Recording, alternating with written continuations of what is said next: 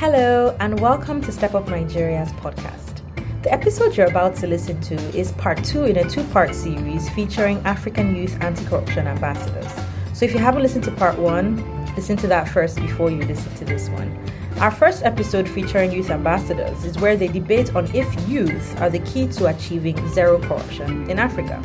If you've listened to part 1, welcome back. We've titled part 2, I Resisted Corruption, because youth ambassadors on this episode share their experiences and stories as young people in the fight against corruption. We hope you enjoy this episode. Thank you.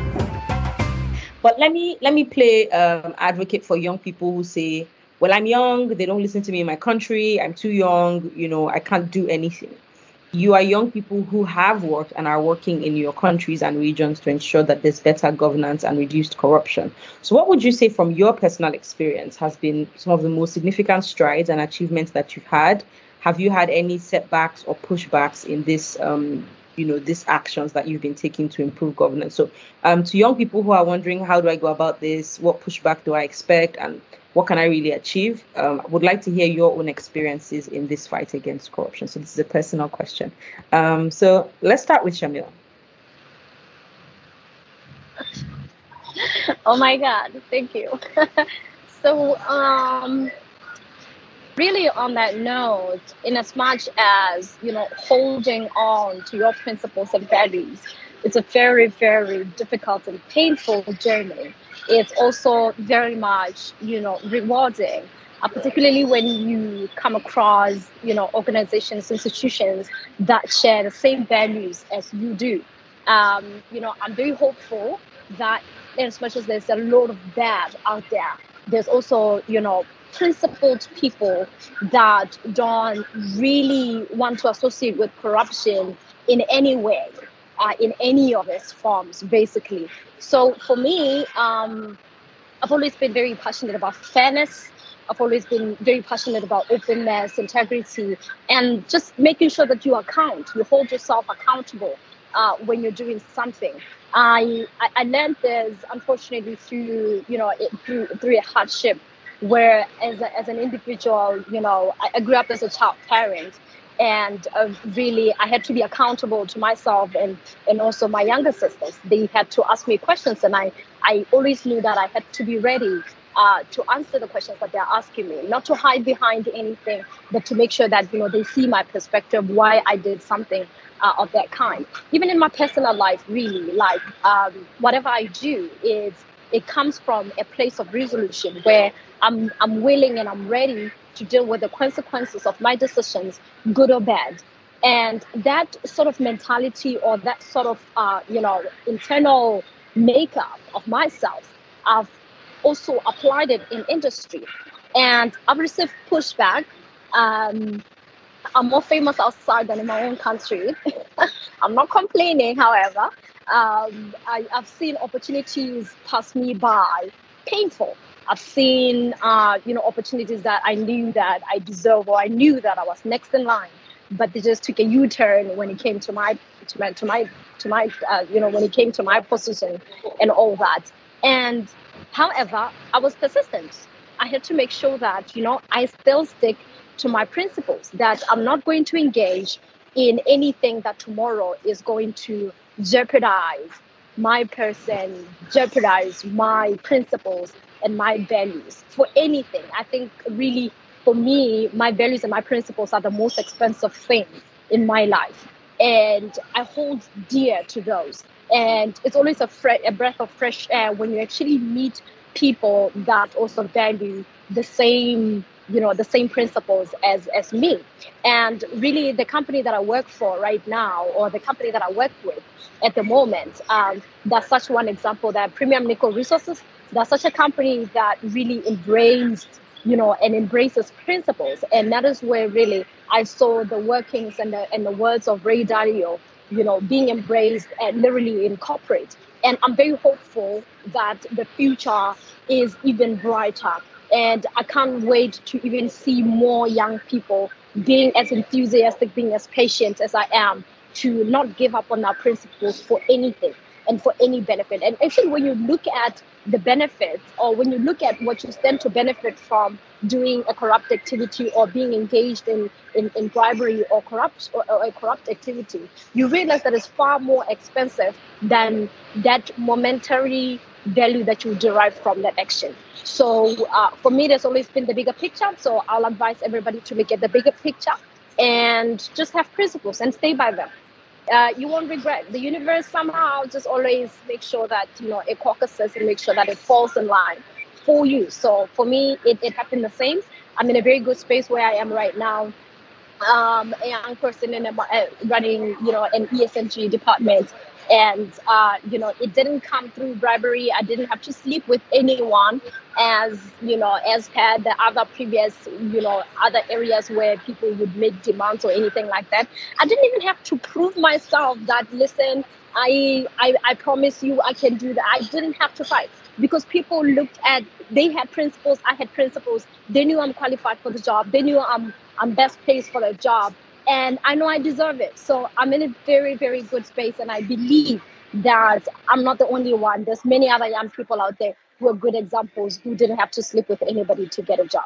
So, yeah, thank you.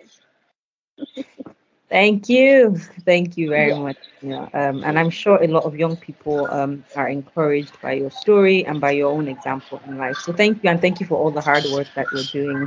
Thank you. Yeah. So Rasha, let's hear from you. So Shamila, that was very touching actually, and I can see your point of view and your perspective. I even felt like I was in your place because I've been through things also, and I've honestly before working in the field of governance and anti-corruption, I wasn't that invested in it. I wasn't thinking, no, I have to battle it. Doesn't mean that I wasn't I had principles. I had my principles. Also, I would never give a bribery. I would never interfere in a place or do something that I shouldn't do. I had very strong principles. But as I said, I wasn't that invested in fighting corruption. I was just okay, I'm not with it, but I'm not entirely against it. But then my mentality changed when I worked for the authority, and I worked on dozens and dozens of projects of governance and anti-corruption, and with national and international organizations and partners. And what touched me when I see people who are trying to fight corruption, who really believe that we can do this, people who are fed up with their government, with the corrupt system, with the way they're living, with the way they can't even afford to have dinner, or to afford to wear good clothes, or even to send their kids to good school, or just live a normal basic life, nothing luxurious. But as I said, I felt touched. Especially when I mentioned the project with the kids earlier, with the primary school and stuff, we went to let's say provincials, kind of poor provincials in Tunisia, and I've seen what corruption can do. I've seen that on the seaside, kids there were happier, but in the inner sides of Tunisia, there were poverty. Kids there had different corruption cases, different situations, and you can see that they are just fed up. Some of them just gave hope, and as I said, because it's a culture, some of them think that it's really smart if you can bribe someone and make a shortcut for to achieve something, or just to accept bribery and live at least happy for a couple of months or whatever. But then I've seen people, young kids and even grown-ups, who think that, no, this cannot continue. And honestly, I even worked on artistic workshops where kids would express themselves and how they see governance and corruption. And it was, some of the works were just mind-blowing, they would open your eyes to things. They were I didn't see this from my point of view before, but then you would think, I'm sorry, just a second. Stop. Sorry, my cats. Anyway, so as I know you're smiling, I'm sorry. Anyway, so as I said, just say no to corruption, and I think young people are the ones that can do it. I mean, I've seen them doing it in a lot of places with a lot of corrupt cultures and acts, or not even corrupt, but acts that they were not ethical and they shouldn't be done. And things that have been like going on for decades and decades, but they still like said no to it, and they managed to defeat it. But I think we can defeat corruption. And personally, I'm gonna continue on this path, and I know it's gonna take time, it's gonna take effort. I might not even witness the consequences of my work in my life, and my life frame or lifetime, but I know that somebody's gonna witness it, and I know I'm not the only one doing this, that there are like, I don't know, zillions of people doing this also without expecting a comeback or without expecting to be rewarded for their work. And I believe that's it. You should not be expected to be valued or to just have people praise you for doing something that is right. And honestly, that's it. Honestly, that's it. I think, yeah, as long as you have good principles, that will not change the point of view. Like, no matter what, when you go to sleep at night, you would think I did something good today, or I tried to stop at least something that have like bad consequences on people, even one person, and that matters. So that's it. Thank you. Rasha is getting us emotional here, but thank you for your comments. Yeah, sorry. It's a very touching subject, and I know at that point, like sometimes I think, okay, maybe I should like stop a little bit and think about things and think about my future, or think but then I can't help it and be thinking, no, this is the way for me. Yeah. Thank you very much. Thank you for sharing those thoughts with us. So Stella, your experiences. For me, I'm going to start with a foundational principle. Yeah. I happen to be a Christian, fervent Christian, practicing Christian, extreme believer, and I pick a lot of role models from the Bible. Jeremiah, when called to be a prophet, told the Lord that he's young. He does not know the way to speak, and basically he was saying he's not ready. And he was basically saying he needs work before he gets to the place where he can actually engage in his assignment. But he happens to be one of the biggest prophets who was used to speak the most difficult messages to Israel in the Bible, and warn them about their conduct around the season when he became a prophet. So the first message that I have to young people is that they cannot call themselves too young.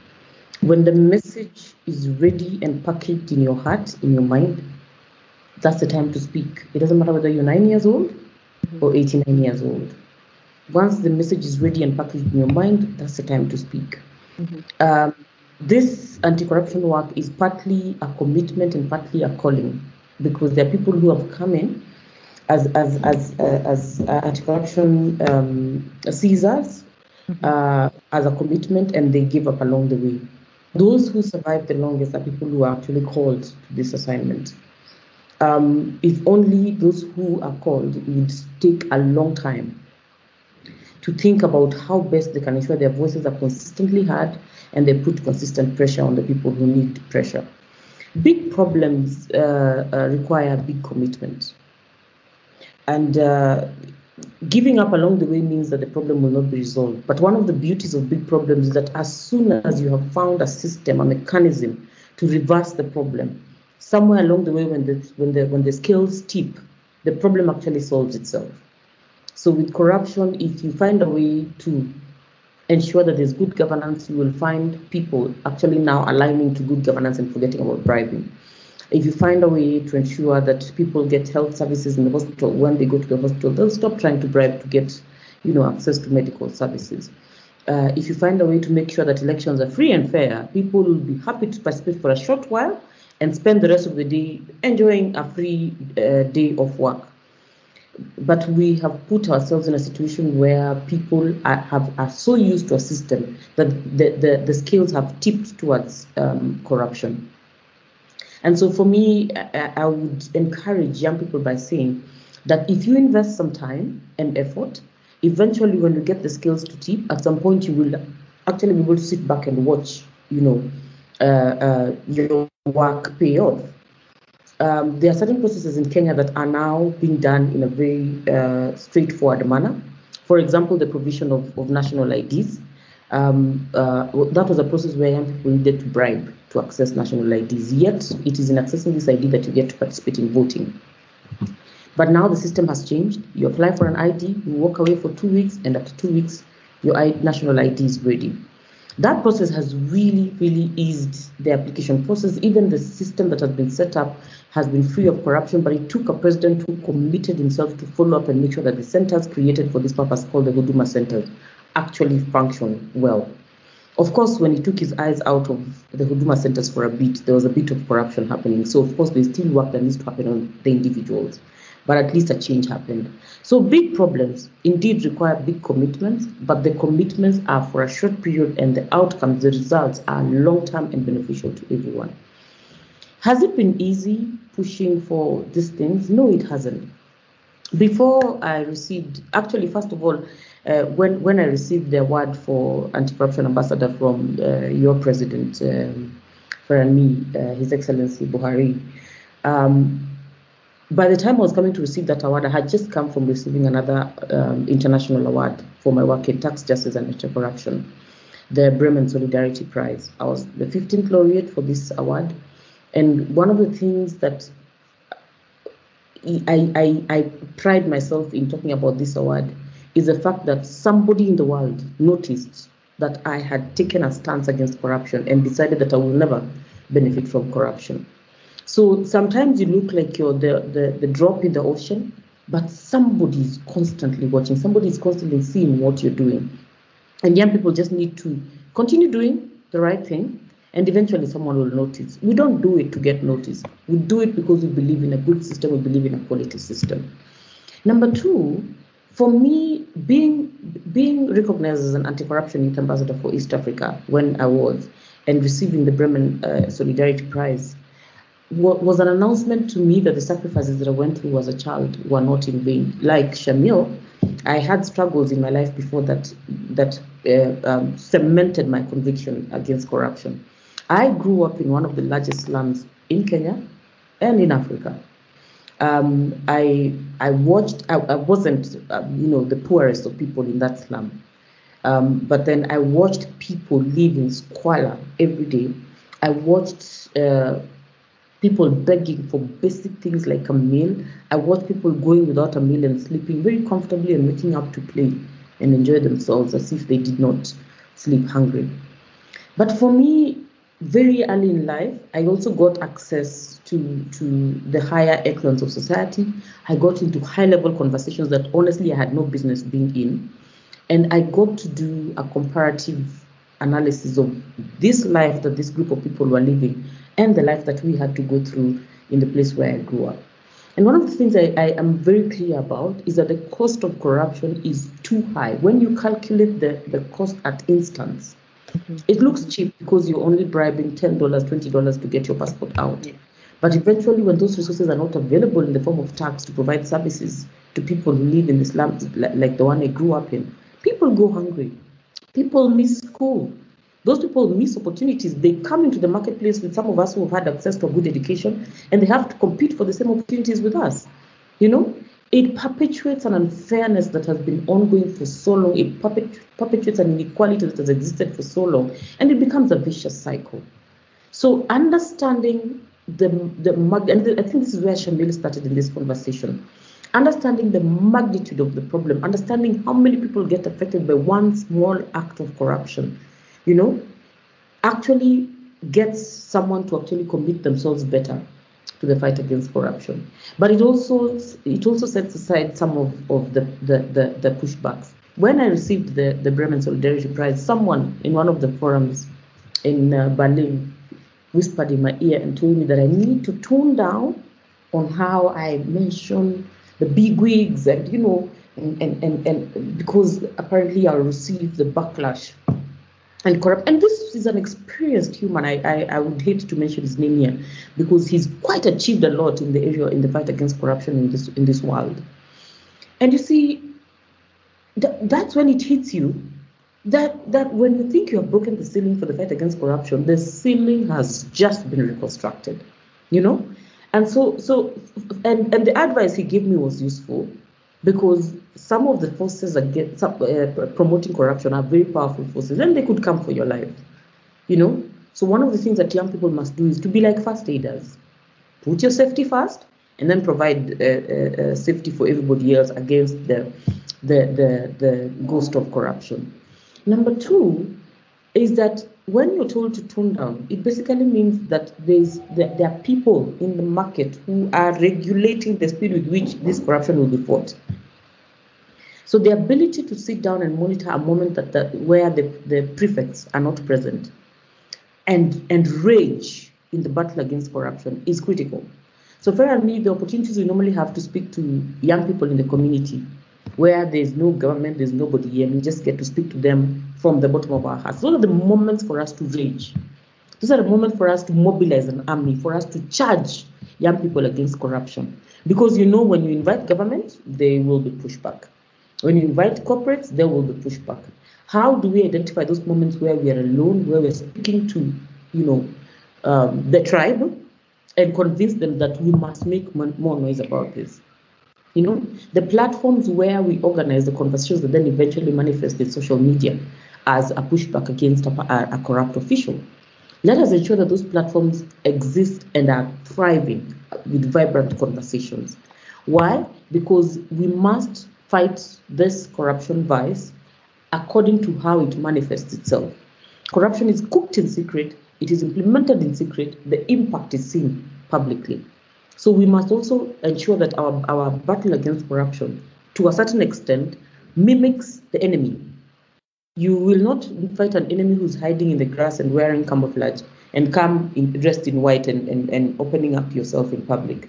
And so, as young people, I don't know whether this statement makes sense. I can see Shamil laughing, but basically, we need to find a way of ensuring that then we are a formidable army against this vice. The other thing has got to do with lost opportunities, and I felt Shamil when she spoke. I felt Rasha when she was talking about the experiences of young people in Tunisia and generally North Africa. It is a similar case here. I have had many opportunities to be invited to speak on many platforms. The moment I register my stance on corruption, there are many platforms that I have lost and lost permanently. Some platforms where I was speaking to be paid very good money, but I lost permanently because, well, you are not addressing corruption the way we wanted to address it. We didn't ask you to come and, we just said, just come and say something so that we look like we're doing something, And you see, for a young mind, you're looking for opportunities to change things and change them quickly. So you arrive there and you're being Puritan about, how you approach corruption and the battle against corruption. And then you find people who are not happy to name and shame. I personally am not averse to naming and shaming. I've done it in the corporate world. And if the next person gives me a platform and there's somebody to name and shame, I name and shame them. In my trips around that country, every time I mentioned it, everyone was like, oh my God, I'm going to write a letter to my legislator to ask them to ask a question on the floor of the House. That's the kind of reaction you need. That is why you name and shame these people, so that somebody is going to go and hold them accountable. The parliament has the audacity, the capacity, and the strength to ask. Now, one of the things that I need to remind the youth about is the ability to know when you have power and when you're able to transfer this power to people who have more power. What am I saying? We will have to be as wise as serpents when you're engaging in this fight against corruption. I say we should be as wise as serpents because we must identify our places of power and identify other spots of power that we do not operate in, but we can be able to take advantage of. Invite different groups to take different parts of the battle so that they can be able to consolidate power around the same. But I think for me, the most important thing, and it's something I think Shamil mentioned, is identifying like-minded people. The ability to know that Feremi is engaging in the same battle in Nigeria, Russia is engaging in the same battle in North Africa, and Shamil is also engaging in the same battle in Southern Africa, makes the entire difference. The ability to realize that the struggles that Shamil is facing with SADC are the same struggles that I'm facing with the East Africa community encourages me on a daily basis to continue with these works.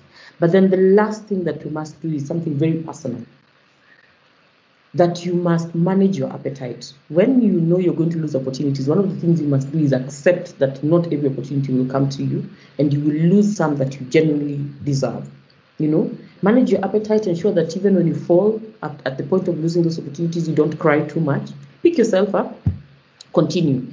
As Shamil has said, at the end of the day, God is watching what you're doing, and He knows that you're trying to do things right, and He will reward you for your sacrifice. At the end of the day, someone will see, and in the end, someone will reward you for your uprightness.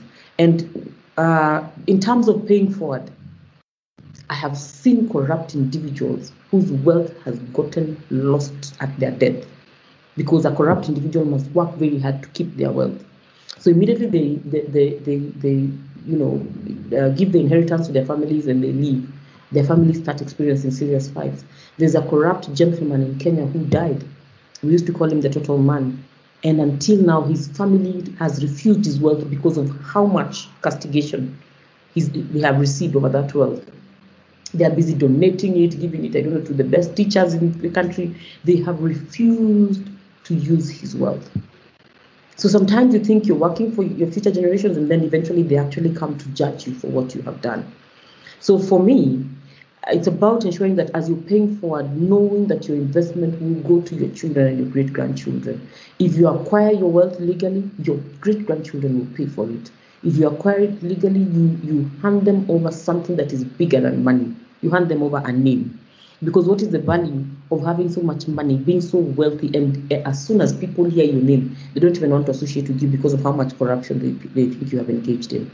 You subject your grandchildren, who don't even understand the government system, to such ridicule by the state that they're not able to exist fully in a society where they should enjoy. I personally would want my children to live in a society that appreciates them, a society that celebrates them, a society that says your mother did a great job of fighting corruption, and so we are happy to associate with you.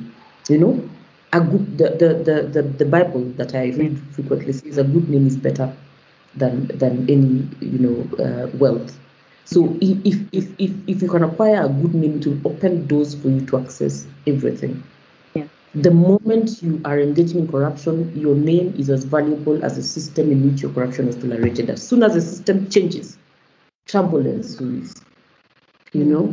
Ferami, if the sons and daughters of your current president show up in a conversation after the dispensation has changed in Nigeria, one of the things that is going to happen to them is that they're going to struggle tremendously. They're going to struggle, and some of them may have made their wealth genuinely. It will all be tagged as corrupt wealth. Yeah. You saw the Maria dos Santos, the daughter of the former president of Angola. I mean, you're moving around the world and you're being chased everywhere. It's possible that some of the wealth was corruptly acquired, but you basically inherit a problem that you really can't deal with. And for me, I think it's a value, and it's something worth working for to inherit your children a good name and a free life, a life of liberty. I'll stop there. Yeah. Thank you. Thank you, Stella. Thank you for helping us to conclude this conversation with such powerful thoughts. I'm sure our listeners have a lot to think about from listening to this. And I thank you all for your time, just reflecting on all that you've said, and how I think in Nigeria and in West Africa, a lot of young people are just tired. Because I feel like we're one of the countries in the world where people steal in billions and trillions. There are unbelievable amounts of money. And that has what also led to young people thinking, well, I'm going to have to get my own cuts because it seems like this is the system in the country. So it's just an encouragement that we have people all over Africa experiencing the same hardships and downturn that we are. And a reminder that if we all join hands together, if Stella does what she's supposed to do, and Rasha does, and Shamil does, and Fermi does, then one after the other, we're building an army, like you said, an army of people who will mobilize other young people in their countries and all over Africa to ensure that we have countries and a continent that we are proud of, that we can live in, and that has really reduced levels of corruption. So thank you, Stella. Thank you, Rasha. Thank you, Shamil. Any other final comments before I wrap up?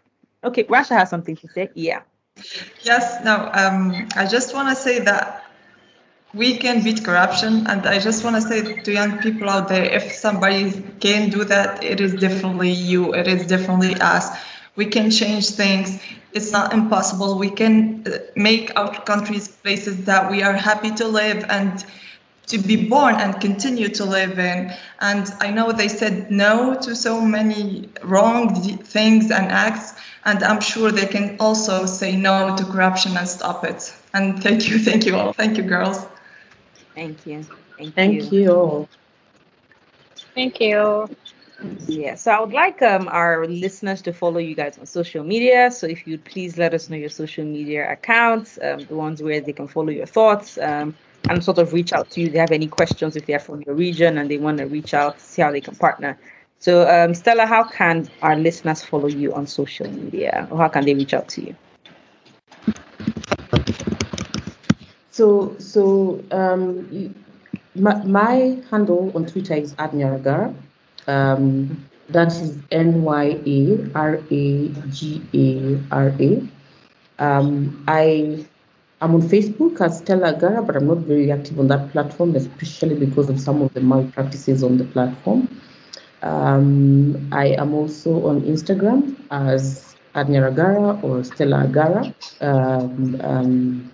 And basically, those are the platforms where I do engage on the conversations on corruption. So they can definitely reach me there. I respond to inbox messages within 24 hours, so I should be able to respond to them if there's anything that we must discuss or work on together. Yeah, thank you, Stella. Rasha, how can our listeners follow you? They can either reach me on Facebook, Rasha Khamesi, as it's written RACHA Khamesi. I don't know how.